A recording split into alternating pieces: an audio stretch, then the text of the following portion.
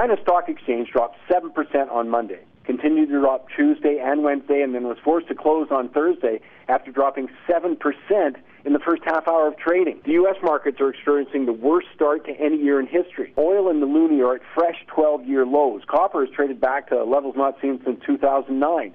Major economies need to raise about $7.1 trillion U.S. dollars this year to refinance debt. Yahoo's cutting 10% of its workforce. Macy's laying off 4,300 workers, Monsanto 1,000.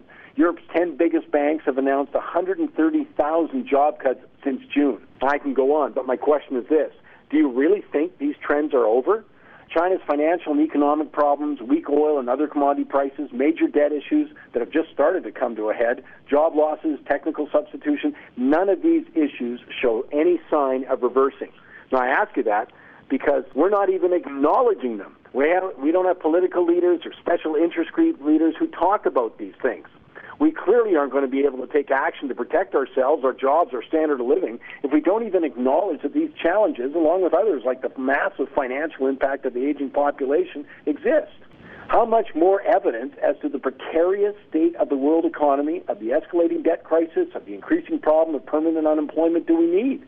I mean, do we still not understand how incredibly fast things change? I mean, just look at China since June. Hey, the market since Monday. Or the incredible decline of Alberta's economic and financial situation in the last year.